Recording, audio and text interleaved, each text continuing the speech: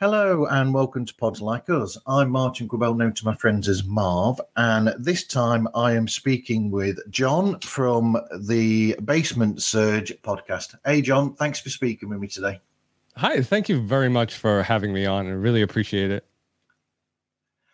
Thank you. Basically, I mean, as far as I've got, because we're going to probably reiterate this again in a moment, but where I've got to in your show, it's still yourself and your friend Frank doing the show. And basically you just talk about, it seems like you just talk about, is it like you're coming up to a new episode and then you just talk about what is on your minds at that moment? Pretty much. I mean, that's how the show originated. You know, we were looking for a new hobby, you know, and something to do together. And, you know, so I was like, hey, let's try podcasting. And that's what we did. You know, I did all the research. I read all the articles, watched all the videos on YouTube, you know, and did so much research into the type of microphone and all the different tech and everything I needed to start. So it took about a month, I think, to get everything together and actually do the episode. And we started in February 7th.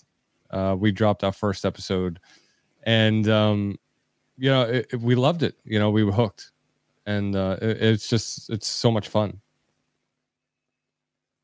So, what was your introduction to podcast in the first place? Then, how were you introduced to the world? Were you a big podcast listener and lover?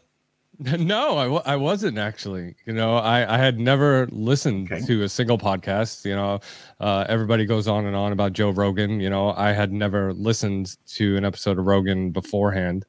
You know, and it's just, you know, I always liked the audio medium, and I've always wanted to get into radio hosting and radio shows and all that. So, So I wanted to try it with him, you know, and it worked out.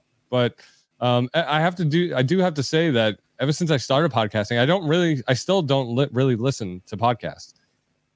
You know, I listen to I listen to a lot of my friends' shows, you know, because I've made a lot of connections within the industry, and you know, I listen to a lot of my friends' shows and help promote and bring up the independent scene. Okay, so I don't know whether to delve. Is there any further we could delve into the show history? And so, I mean, let's actually touch on this. So, initially, it started as yourself and Frank, and it's developed since then more because refined, or people will find if they listen to the archive that over time there's difficulty because of Frank's job. He's not always available to make the shows as much, but he still shows up on the show every now and again. So basically it started as just two long time friends having a chat together with each other and a catch up. Yeah, well, you know, Frank and I, the way it started, like we couldn't think of one particular topic to talk about. You know, everything that I had been reading and watching was telling me that I had to niche down to one specific topic. And I couldn't do that because I loved video games. I love movies. I love comic books. I love, you know, all these different things and that I wanted to talk about on the show. And I didn't want to not talk about certain topics just because it doesn't go with the theme of the show. So we decided to start the general discussion podcast, where it's just basically two lifelong friends. I know Frank now for, I want to say 25 years, almost 30 years. And, you know, it's a long time. And Frank and I have been best friends since the beginning. And I was like, hey, you know, we have good chemistry on air and on the microphones, and it was good. And we talked a lot about how memories and growing up here in Brooklyn, New York, and what it was like, and just things that we love to do, and and it works out great, and it was funny because Yep. The teamwork that Frank and I had, he was more of the brash kind of outspoken, cursing, abrasive host, where I was the more reserved, like, all right, leveling him out, bringing the show back to where it belongs, kind of thing. And so that was my role in the show. And and we made a great team. Well, first of all, I'll respond with I mean, when you've got a two-headed show, you've got two people or more than one person actually doing a show. That's a good thing. Is when you've got you've got people who have similarities to each other in some ways that get on, but they have differences in other ways. Because if you have people in a show that are all exactly the same as each other, there's not as much there to grab people in. I think you need different characters to actually make a multi-presented show more interesting, because then you get different sides to or different opinions on subjects occasionally, and that's what makes the interesting thing that pulls you into a show. I mean, absolutely. He would say things, that were so outlandish, and I'd just be like, oh my God, like, like, and I would have to come back at him, and try to bring him back, be like, all right, like, but it worked out, I think it was a good team effort, with both of us hosting it. I've got this image now of you. You could do it as a cartoon, couldn't you, or as a comic strip where it's you and you've got Frank there, possibly like one of these children that you've got reins on that you have to sort of like rein them in after a while. It's like, hello, behave, come back to this. Right. Yeah. And it's funny because not to put Frank down at all, but it's like sometimes I'd get comments on the side saying, well, he was too much, or like he's got to watch what he says. And and it's hard to get guests on the show with a co-host like that, because the downside of him being him is that sometimes some people don't like that. Sometimes guests aren't like that. They don't have that kind of sense of humor. They don't have that kind of attitude, and and they wound up walking away from the Surge with a bad taste, and I don't want that. Wow. And at the same time, it's hard getting advertisers, like trying to monetize the show was very difficult. Yeah. And so it's something that I had chats with him about, where, listen, we have a guest on, you got to calm down, relax, and and he would, he'd listen, if you listened to Frank from season 1 all the way to season 4 or 5, it's totally different. Like, he's more reserved, he's more calmed. Okay. I mean, you find the same problem with a lot of media. I mean, that's why they have restrictions with normal radio, for instance, and television as well, where you find that, I mean, we find in the UK that when we have late television shows on, because of the nature of them having, language in and things like this, there's not as much advertising in some of these shows. It's almost as if, we don't want our adverts to be in these shows because it's not the image that we want to put across with our product, in a sense. And you can sort of see why in some ways, but and it's a strange situation because with those sort of shows, sometimes that's where you find the more creative or the more interesting content coming from, in some ways, because you've got that level of emotion in there, or that level of reaction in there that causes these things. Yeah. And we've had a couple of opportunities to actually be on the radio. We've been approached a couple times. We were on radio up in Canada for a time, and also in the Midwest, and but I would need to edit out Frank's cursing, and if you've watched the show before, it's like Frank would never talk, so and it would be disingenuous. It would be disingenuous to the show and bring down the value of what the Surge was about at the time, so it'd be like trying to edit down a Quentin Tarantino film to show it in the afternoon. Yeah, exactly. You'll have no film left. That's what I was trying to get to. It's like I wanted to keep the show the same. I didn't want to censor Frank. I didn't want anything to do like that. And but at the same time, that's what limited us to expanding and growing. Yep. With my show, I've had the same sort of thing with some of the guests that I have on. Like when the one that really jumps to mind would be when I had the guys from Bad Counsel. I don't know if you know them, but when they were on my show, I had to make a serious decision then as to, because up until then there was no cursing in my show at all, from any of the guests that I'd had or myself. But because my show, I'm trying to be almost like a soft introduction to these shows that I'm having on as guest. In a way, I had to make the decision then of, what do I do about this? Do I sort of stifle what their show is to match this, or no cursing, no this, no, or whatever of my show? And then I just went out with it and I just said, right, you know what? Let's just merge the two shows together. You do what you do because it's an introduction to your show. And then I just put an expletive warning on.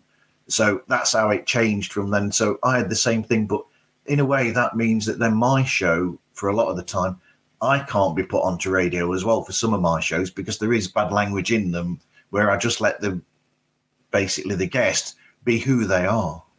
Right. Yeah. You don't want to kind of censor them to the point where you don't get a true sense of their character, of what the show is about, Yeah,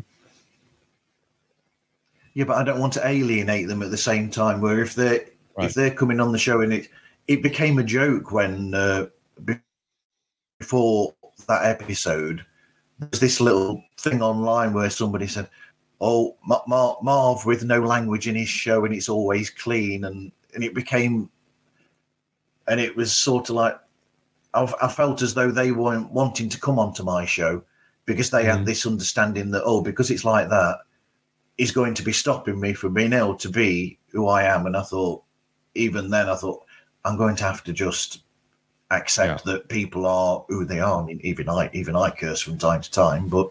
Well, sure. I mean, so do I. I mean, if you've listened to the solo episodes of Basement Surge that I've done, I'm sure I've cursed in them. Like I curse every time, all the time, really. But it's like I'm making a conscious decision now because this isn't my show. This is your show. So I'm making a conscious decision to not use profanity. So at the same time, it kind of says, have a little respect for the show that you're on, kind of, Yeah, but at the same time, I don't want to make people uncomfortable, which I know you're not uncomfortable being like that anyway. Right. Yeah, I can go either way. It doesn't bother me. Yeah. So what sort of research do you do then before you do a show, and how do you choose what subjects you're going to discuss? Because when I've listened, there's been like general talk between yourselves, and then you go into a subject in a way. Like when you've done the James Gunn, I'm guessing when you did that discussion, that you had a conversation between you, catch up, I've been doing this has happened in my life, and then you transition over to the subject. Right. Well, there's kind of a format to the Basement Surge, right? So when I first decided to start Surge, I didn't want it to be like every other podcast out there, right? What I wanted it to be more like was a TV show. Okay. You have, when the episode starts, you have the intro and then the theme song, really. And then once that's over, then you start getting into the episode. You do all your introductions, you do, hey, follow us here, follow us there, so hit subscribe, all that. And then what we like to do after that was to really catch up with each other from what happened during the week, the past 2 weeks or whatever. We played a little catch up. And then once the catch up was over, and then we got into the meat of the episode. And what I like to do is that I didn't script out every episode, but I have an episode planner that I do every single episode. And I have just bullet points. I have the welcome back to the Basement Surge. Yeah, kind of like you do. I have on the paper. I have the welcome back to the Basement Surge, and maybe a few points that I want to talk about within the intro, and then bullet points on the topic, the meat of the episode, and what we're going to talk about, and then at the bottom I have like the outro. Things I don't want to forget to mention, to promote. Stuff like that. So I do quite a bit of research, or I like to sometimes, do a lot of research, but sometimes it just doesn't happen. A lot of the episodes that we do, like that James Gunn episode, was really off the cuff, because Frank and I, we know comic books like the back of our hands. We grew up loving them. So we didn't have to really do too much research. But what had happened at the time of the episode when it came out, James Gunn had recently taken over, and he had fired Henry Cavill as Superman. He made all these changes within the DC universe, and we felt the need to get the word out that we weren't liking what's happening. So we made the episode, and that's how that episode came about. But there are a lot of episodes where, especially the first, I want to say 4 seasons, I really sat down and planned out each and every episode basically like a month or 2 in advance. So I had everything planned out. Wow. Yeah. Wow. Whereas me, on my first episode, I contacted the first one of the guests, Robbie from Out of the Blank. And I said, I'm starting this show, blah, blah, blah. And would you like to be on it as a guest? And this, that, and the other. So I had the idea of starting the show a week or 2 down the line. And then he just looked at what notes I'd got, and he said, I'm up for this. He said, I'll start the chat now and we'll do your show now. So there's me thinking, I'm going to start a week or 2 down the line. Right. And suddenly it's, no, we'll do it now. I don't mind recording this now. Yeah. So that caught me out. But in a sense, no matter what you do with podcast, there's that moment where you have to make that decision, and you have to it's almost like cliff diving, where eventually you have to jump. Yeah, it really is. And it is almost like that. Yeah. Yeah, it really is, because I remember the first time Frank and I ever sat down to record, and it was after work. So it was like a little bit late at night, and, we're just sitting in my kitchen, and we're getting our drinks ready, and to come down here to the basement studio, and I was like, all right, you ready? Let's do it. And we came down here, we sat at the table, and we just hit record, and I was like, all right, because I had done a lot of research, like I said, and I had kind of known how I wanted the show's format to be. So I kind of knew that, like, all right, the first episode has to be like an introduction episode, to us and who we are and kind of thing, So that's kind of like where the welcome back to the Basement Surge thing came from, because I said it in the beginning, in the first episode. I was like, hey guys, welcome to the Basement Surge, kind of like that, like old Plain Jane. Now I'm like, welcome back, like I yell it in the beginning of every episode. And I get a little nuts, so it's like, but so the things evolve. You find your groove. You're a little uncomfortable at first. You're hitting the microphone boom arm. You're hitting the mic. You're touching things, and it's just, you work all that out, and you get better as the episodes go on. Yep, and you get more, like you said, you get livelier when you first start. But then again, do you find that? I mean, I do it sometimes. I've done it on a seasonal basis where I've taken a break for a while and then come back. Do you find that when you come back, it's almost like you have to grow back into it again? Or is it, for you, is it natural that you're just in the zone straight away? Well, we're approaching 100 episodes, right? And so we've done this a while, and because not many podcasts actually reach the milestone of 100 episodes. But at the same time, we also do video. We do live streaming on Facebook, live stream on YouTube, and so I'm used to the camera, And it was funny because last summer I had taken 6 months off from the show, and I was kind of like depressed. Like I wanted to get back. I needed to get back. It was like an addiction. I need to get back in front of the camera and in front of the microphone. Like I need to do this, right? And when I finally came back, it was like I came back like it was yesterday. I was so comfortable in front of the mic. I missed it so much, and I had that excitement, that energy back, and it was great. For me, it wasn't awkward at all, or to try to get back into the groove. No, I never got out of the groove. No. I don't think I go away long enough to be out of the groove. I get. The last time I did it, I was going to take a break, and I found even after a week, I was like, oh, I'm bored. I've got to put something out. And then that's when I created They Need to Come Back Again after I got back, because I was poorly and I stopped doing the shows while I was poorly. Luckily, I had a backlog of episodes to put out, and somebody actually stood up and said, I'll do a couple of episodes for you, which was great.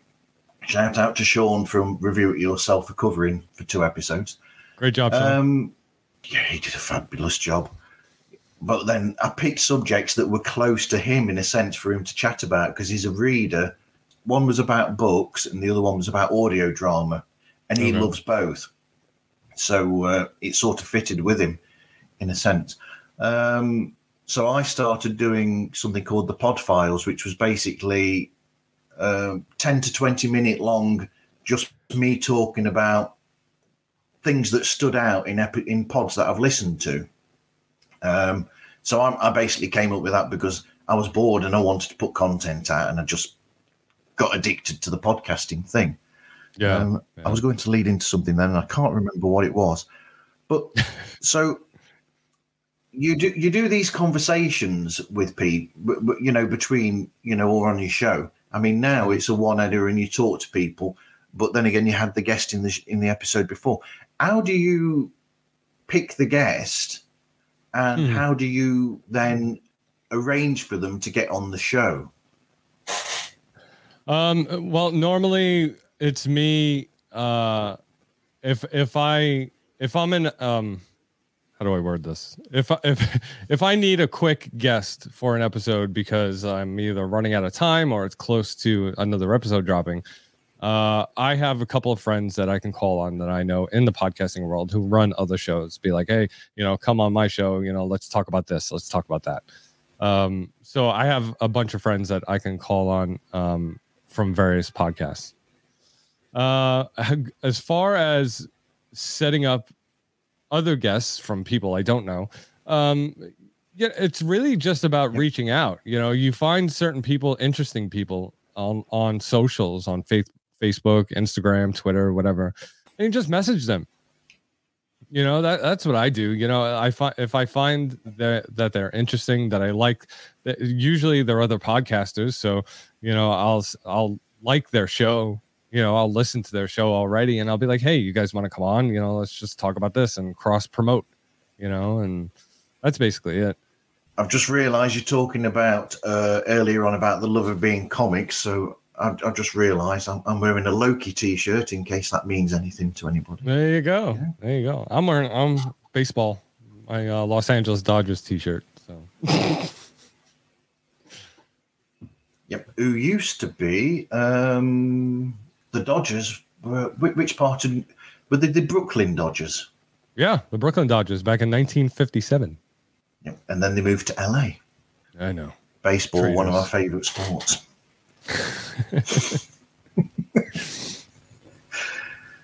So how do you record? Well, it'd be different, would it, each time? So when you were recording with Frank or with your daughter, and then you've had your wife on as well, you'll record in the studio there with them, I'm guessing. 2 mics, I'm guessing you've got, and then you just do it that way, record there. And then, so how do you record those shows, and how do you record the shows that you have guest on? Well, I have the camera set up here, you know, because we do it as a vodcast. We have a YouTube channel. So I set it up, and I have this whole set behind me, like you can see. And, you know, it's just, I have 2 mics. I have another 3 mics here in the studio, so we can just sit around the table here and just chat. But if I have another guest on that can't come into the studio or who's in another state or whatever, you know, we do it on StreamYard normally. And then, you know, and then I just record it on StreamYard, kind of like what we're doing now. And, you know, and then there's a whole production process. I mean, listening to your sound, you've got, have you got baffling in place and that? Because it's got there's no echo there at all. It's a 19 sound, not like me at all. I've got no sound thing at all in this room at the moment. You can hear my echo I don't through your headphones. Yeah, well, I don't like it. It sounds like you're in a big room, but for me, if you see, I don't have any soundproofing on the walls. I don't have any of the padding or nothing. But what I do have is a lot of crap around the studio. So because it's not that big of a room either. You know, the ceilings, I can touch them here. I could touch the ceilings just sitting here. And so it's kind of a relatively small room, and it doesn't give a lot of room for the sound to bounce around, and it sounds good. Plus, I'm running on an SM7B here through into a Rodecaster, which helps a lot with the filtering. Right. You know, I'm going to ask this now. Is it called the Basement Surge because you're recording in a basement, or is there another reason for the name of the show? The Basement Surge, the name came about because, again, when Frank and I started it, you know, me and Frank wanted to name the show after something we loved. This basement, this room, this studio was the hangout for us when we were kids. Okay. When we were 15, 16 years old, we used to hang out and spend every day down here. We used to play games. We did everything down here. So I wanted to name it Basement something. And, you know, and then we came up with Surge because Surge was a popular soda back in the 90s made by Coca-Cola. Yep. And we drank that basically exclusively back in the 90s. And so that's where it came from, the Basement Surge, the place where we loved and the drink that we loved, we put it together. Yeah, because in one of the episodes, you actually joke about it and mentioned that you went from Surge to drinking something called Volt. Yeah, Volt. It was a knockoff of Surge. They tried to bring it back, but I think the reason why they took Surge off the market was because moms were complaining that it had too much sugar or caffeine or something for the kids. So, and back in those days, I don't think they had really energy drinks at those times. No, and nowadays you find kids wandering around drinking Red Bull and all those things all the time now. Yeah, absolutely. I mean, I have a can of Surge back there. I have 2 of them, but yeah, I bought them on Amazon, I think like 2 or 3 years ago. Can't find. There you are. Here I am. Jinxed it. Jinxed it with that comment earlier. Yep. So where did the music come from for the show? The music I had gotten from Epidemic Sounds, and I had downloaded it. I bought it. I have the license for it, so I can legitimately use it. So after I got the music, I was like, well, it's kind of too plain, you know. So I added my voice. I recorded my voice saying, welcome back to the Basement Surge, you know, and I distorted it a little bit. I made it deeper and, you know, kind of like announcer-ish, you know, during the theme. And it worked out for a time, but but then I found a service from London that that offers professional voiceover work. And so then I basically wrote out what I wanted them to say, and they sent it back to me like a radio jingle, which is what the theme is today. And I mixed everything up. I put everything together. I edited it, and it came out great. And I will probably never change it. Well, when you've got a good voiceover artist to do it, then you won't do, will you? Really? Yeah. I think what I've tried to do since the beginning with the Basement Surge is I've tried to make the show sound as professional and bigger than what we actually are, so so we give off the more professional vibe, like, hey, these guys know what they're talking about. Like, Well, it's definitely got that feel to it, that it's not slick in any way, but it has that sort of feel to it where it's organized. Like you said, you can go to it. It's almost like a good magazine show, for instance, where you'll have the introduction, you'll have the topic itself, discuss that, or the many topics, and then you have the end chat that then leads into the outro. And that's just, that is really well produced, and you can hear it in the sound as well. It's got a good mix to it. It's well edited as well, because I'm guessing there's some editing involved every now and again as well to probably clean every episode breaks up. Every episode, because no matter what, you will almost always have gaps if you're just chatting normally without. I mean, I'm guessing that Frank used to probably just react normally and didn't do much research. It sounds like he's just responding on the spot. So then you'll have a lot of gaps between things while he's thinking of what to say, or while either of you are thinking of how to respond to, because I'm guessing that occasionally Frank would say something and then you'll be a few seconds thinking, now, how do I react to what he's just said? But those bits are clipped out, those gaps, so that you've not got so much pause. Yeah, that happens. That does happen on Surge, but that happens with like other guests that I have on the show. Because and I want to say maybe it happened maybe once or twice with me and Frank, but Frank is very like on the spot. Like if you prompt him, if you set him up to say something or to joke about something, he's right there. Like there is no awkwardness. So it's like he and I would just feed off each other, and it was great because there was really no editing in the sense where you have to take out the awkward silences and the ums and all that, because it's just once Frank gets started, like there's no stopping it. Like the toy that you pull the cord on and it just carries on like that. Yeah, exactly, just like that. Exactly. So and then the logo as well is very bright, and it too without explaining, it does actually tell you what to expect in a way. It's a strange thing about a logo that things do that. Yeah. Thank you very much. I mean, I designed that logo, and I created it from scratch. There were many iterations of it before we started.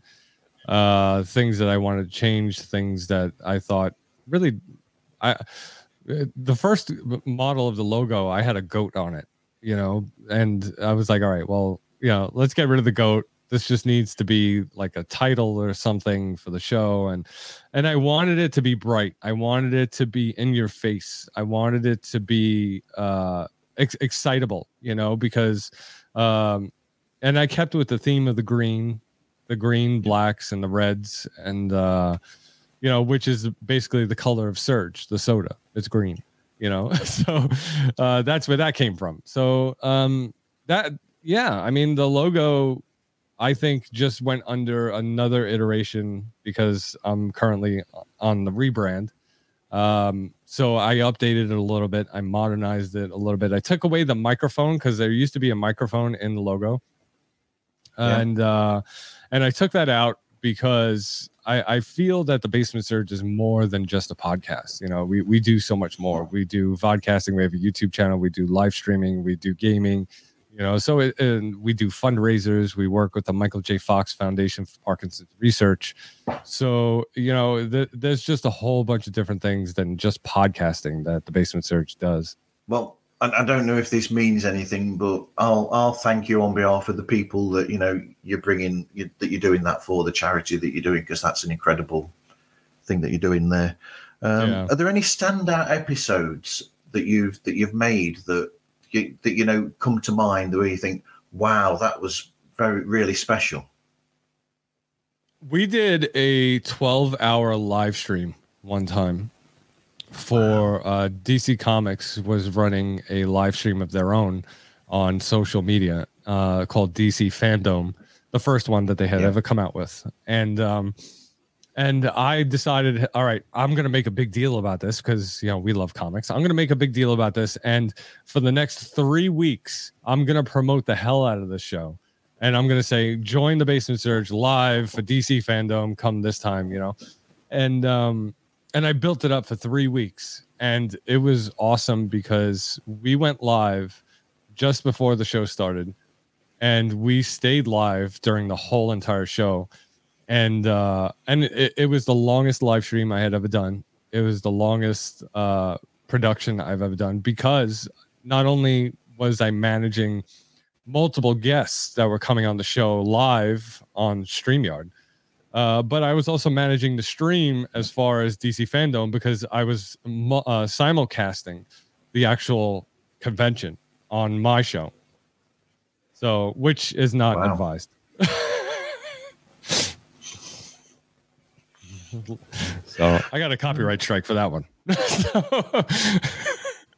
I did wonder because, you know, DC, Marvel even more so, but yeah, you go into those areas. It's like with music. If you use Beatles music or James Brown music or Prince, they're on you like no one's really.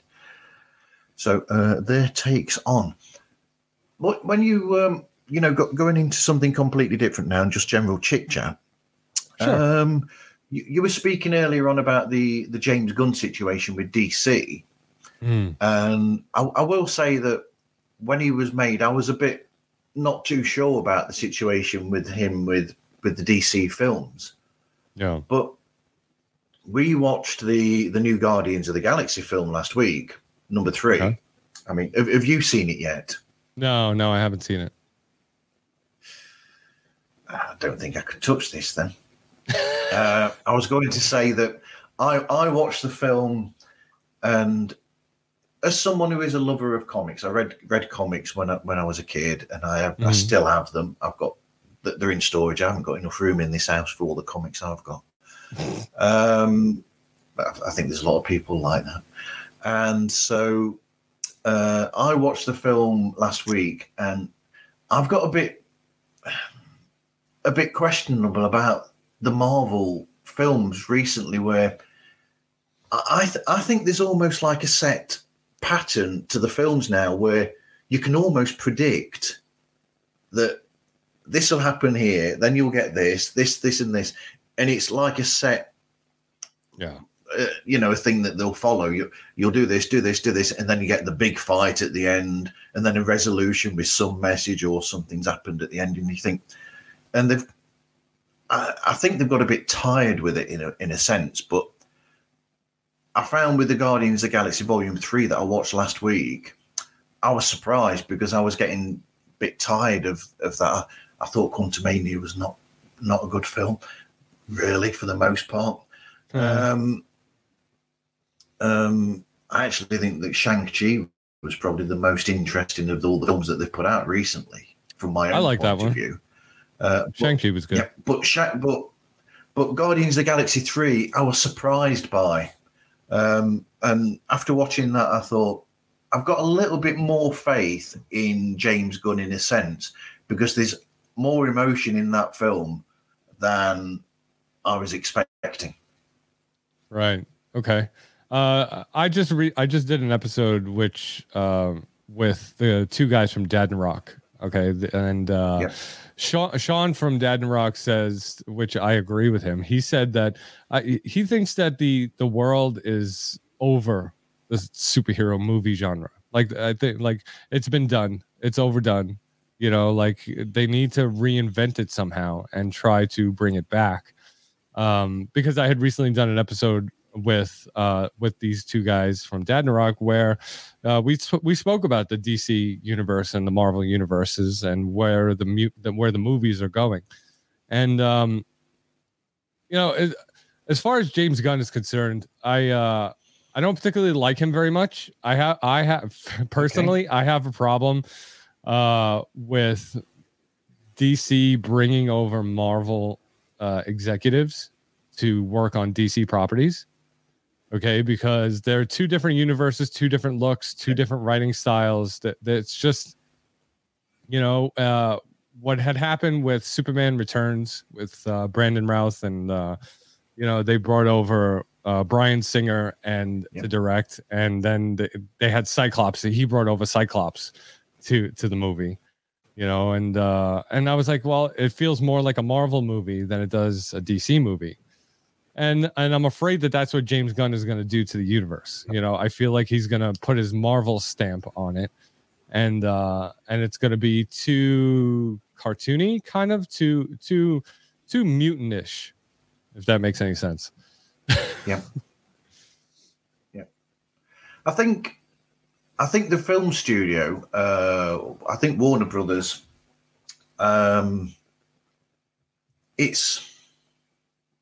it's almost as though Warner Brothers have seen what's happened with the Marvel thing with Disney, and they've thought to themselves, "Oh, we want a piece of that with what we own with DC." Right. And in a sense, it's like the people who own the film, who are in charge of all the films, the Warner Brothers. It's like they don't understand the differences between the two. Like you said, they are completely different. When I was a kid reading Batman, I wasn't expecting Batman to be like the Spider-Man or the X-Men comics that I was reading as a kid. I never expected them to be that similar to each other at all, because DC had their sort of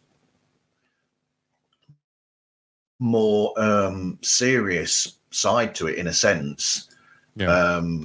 Whereas Marvel had a bit more of a jokey thing going with it back then. And as a comic book lover, I could see that even as a kid, that they were different completely. I'd be in a Spider-Man mood or I'd be in a Batman mood. The two do not work together, in a sense. Right. Yeah. But sometimes film executives and corporate executives don't realize that there is that difference, and they're trying to get a piece of this pie by using something that shouldn't mutate that way. Right. Yeah. And you know what? I can probably put any amount of money down and say that the guys who are running the movie studios aren't true comic book fans. Like, they're not following the books. They don't know anything about the histories of the books. And, you know, it's just, it's hard because you have to have a comic book nerd who makes these movies. And I don't think that's what we have. Yep. I mean, I haven't seen the film yet.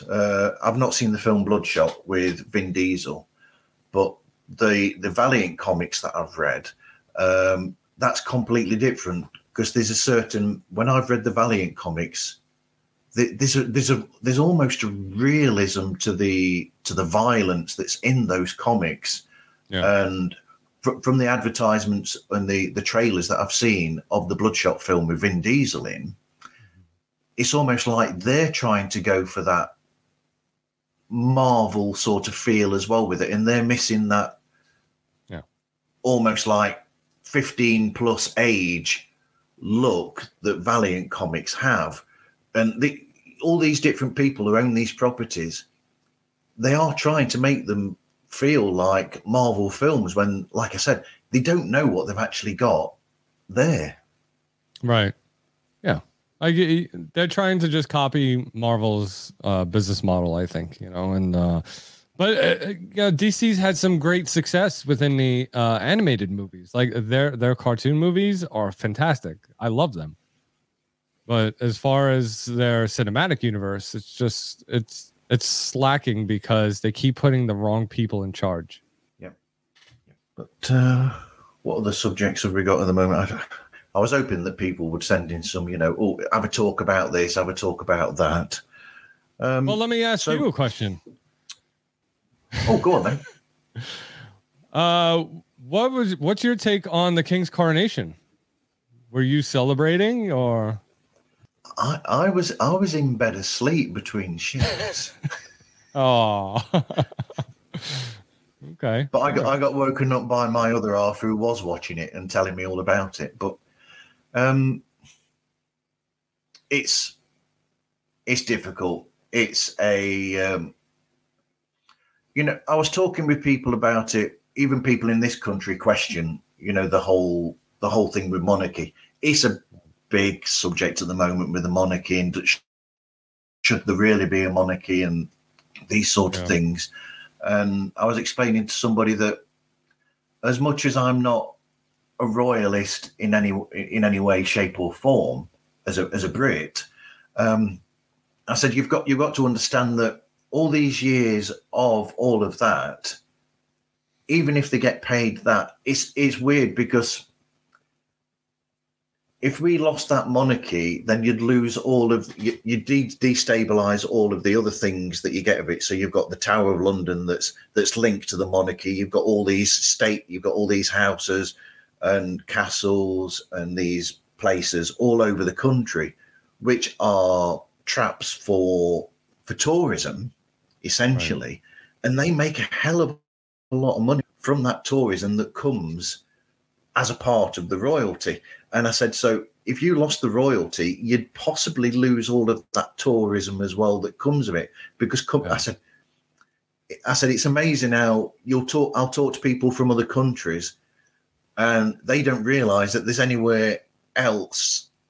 Some people don't realize that there's anywhere else other than London or the surrounding London area in England. They'll just think, well, London, I don't know anywhere else, or they'll think Nottingham must be a few hours, must be an hour away or so from London at the most, not realize that it's actually further away. They'll have these little, it's like people will think, oh, America. Some people might just think, well, New York, California, LA, this, that, and the other, and not know the whole thing. It's weird. So I said, if you lost that, you'd lose all of the tourism, all of the billions of pounds that makes. But I mean, it's not going to be, I don't think it will be the last coronation that we see in our lifetime. That's for sure. I think we'll see William being coronated in the next, 20 years at least. Yeah, that could be exciting. So we can argue about it then as well. But he's more popular. He's more popular with the people anyway. Yeah. I mean, if we're getting really, really into the weeds with this, I question the whole thing of. I mean, they've changed it now, where essentially people were chosen for people to get married to in a way, or they were very choosy. Yeah. And so they had a relationship way back when they were young adults or, older teenagers or whatever Charles and Camilla did. Mm-hmm. If you look into the history of it all. Right. And then it was not allowed by the people that were, saying to them, oh, you can't be in a relationship with them because that person is not this. And luckily, recently they've got rid of that, which is why you have, you've got Harry married to Meghan and you've got William married to Kate. But, if there wasn't that back then, because we had that problem with the king that was, he had to abdicate because he got married to somebody that wasn't right in the eyes of those that were in charge. Right. If you didn't have all of that stupidity there, none of this would be here. You wouldn't have these arguments of, oh, I don't like Charles because this isn't this. Right. If they had not pushed on him that he couldn't be together, none of that business with Diana, etc., would have happened because that relationship would never have been forced in a sense to start with. Yeah, that's a good point. But it's years and years of, pomp and tradition, and we just have to put up with these things.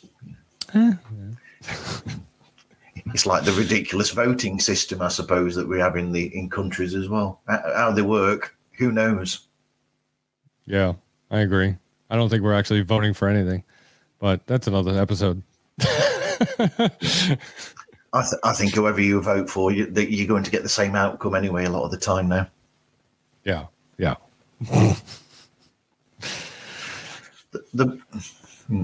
We're going into politics there, aren't we? Yeah. So what else you got?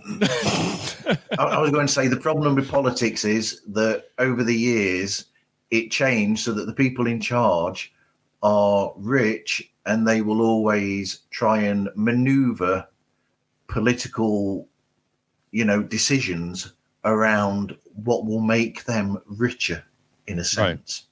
Right. I totally agree. That's why you've still got gun control the way that it is, because they make a hell of a lot of money from that. Yes. Yeah, absolutely. I'll just shout out that there was a really good video of Jon Stewart going around about that I've seen a few times recently, where he questioned somebody from the government about. Oh, really? Have you seen this? Where he questioned them about them going on about transsexuals and people dressing up, in drag, basically in schools. No, and they were trying to outlaw. They were outlawing that, and then Jon Stewart basically said to him, "So you think that's bad for kids?" And he said, and then the politician said, "Well, yes, I do. I do think we ought to outlaw that, because it's not right for kids to do that. Eventually, they'll make their own decisions, blah, blah, blah, this, that, and the other." And then Jon Stewart said, "So," he says, "you think it's wrong to do that, but you don't think it's wrong what you're doing with gun control for the kids." And he said that is basically hypocrisy in its fullest way. This is what Jon Stewart was saying, where you don't think there's a problem with guns and schools, but you think there's a problem with someone being dressed up in a dress, pretending to be a woman, going into a school. And it just jumped at me, and I thought, well done to Jon Stewart, really, with that. Yeah.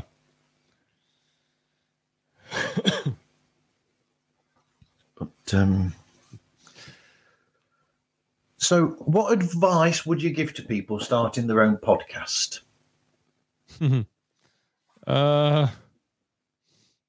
Don't do it. No, I'm kidding. You know how many times people say that as a joke? Yeah. Do as much research as you possibly can. Do as much research, buy the right equipment. Yes, it is going to cost money. It's going to cost you a pretty penny. Especially if you want your show to sound right and do well as far as building your audience. And because when it comes to building an audience, nobody is going to want to listen to a crappy sounding podcast, and make sure you have an interesting topic. Make sure you're interesting and people like listening to you, that you have a good voice. That's all. Just keep it simple. It's going to cost money, and make sure you talk about interesting stuff.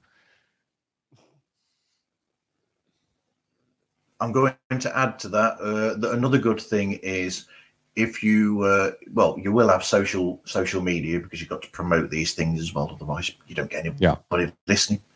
And a good thing about social media is, when you're on there, it's surprising, and I've said this numerous times, make friends with other podcasters. Oh yeah. Because the weird thing in there is, you'll think, coming into it fresh and not knowing how it works, you'll think that it's like most other corporate, or most other media or anything, where it'll be, oh, I'm not going to talk to them because they're competition. But no. In independent podcasting, there doesn't seem to be that. even if, because I'm friends with other people who make podcasts about podcasting, and we chat a lot. So I'll chat with Ariel Nissenblatt, who does, Feedback with Earbuds and shows like that. And we chat a lot, and I chat with a lot of these people. And that's the difference between in podcasting is where you can make friends like that, and they are really good advisors and people that will back you up as well, and they are there if you need them. It's the strangest thing, really, to be honest, on that, and get feedback from people who are doing essentially similar things to yourself. Yeah. Because I've noticed that Twitter has an amazing independent podcast community. They're very supportive over on Twitter, and so make sure you create a Twitter account.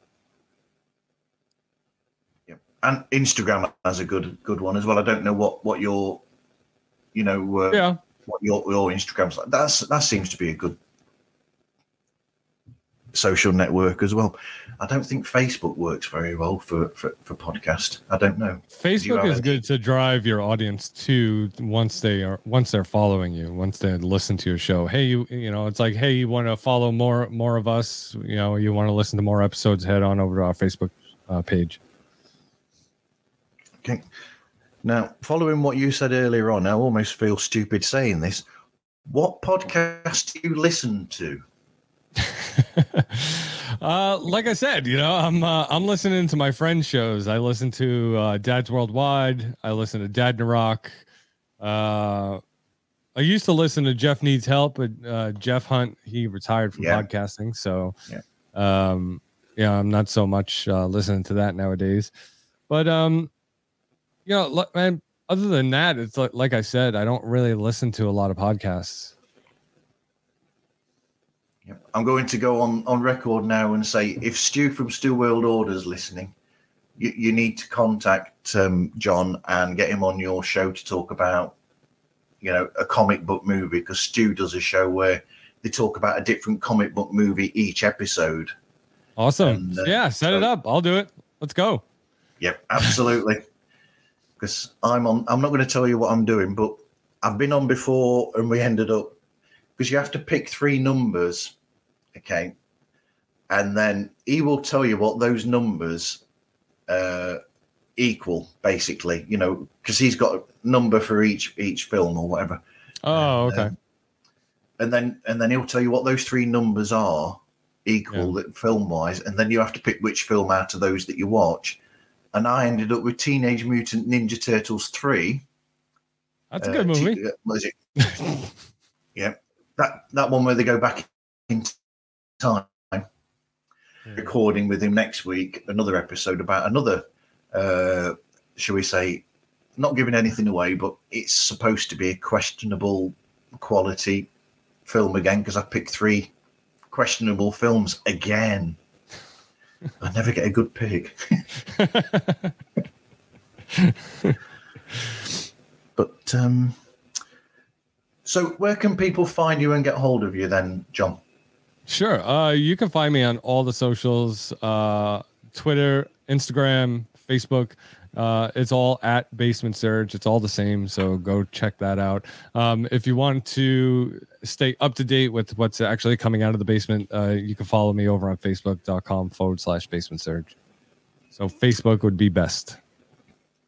Okay. All right. Thank you for speaking with me today, John. So thank you for having me on. This was great. Despite the signal problems. Anyway, you can find Pods Like Us on Instagram, Facebook, Twitter, and TikTok just by looking up at Pods Like Us. And we're available through podslikeus@gmail.com. I'm going to send you that so you can send me the files. And we're also on Patreon if you want to go over there and get some extra bonus, out of episode chit chat and some extra episodes as well. But anyway, thank you everyone for listening, and hope you listen again to another episode of Pods Like Us.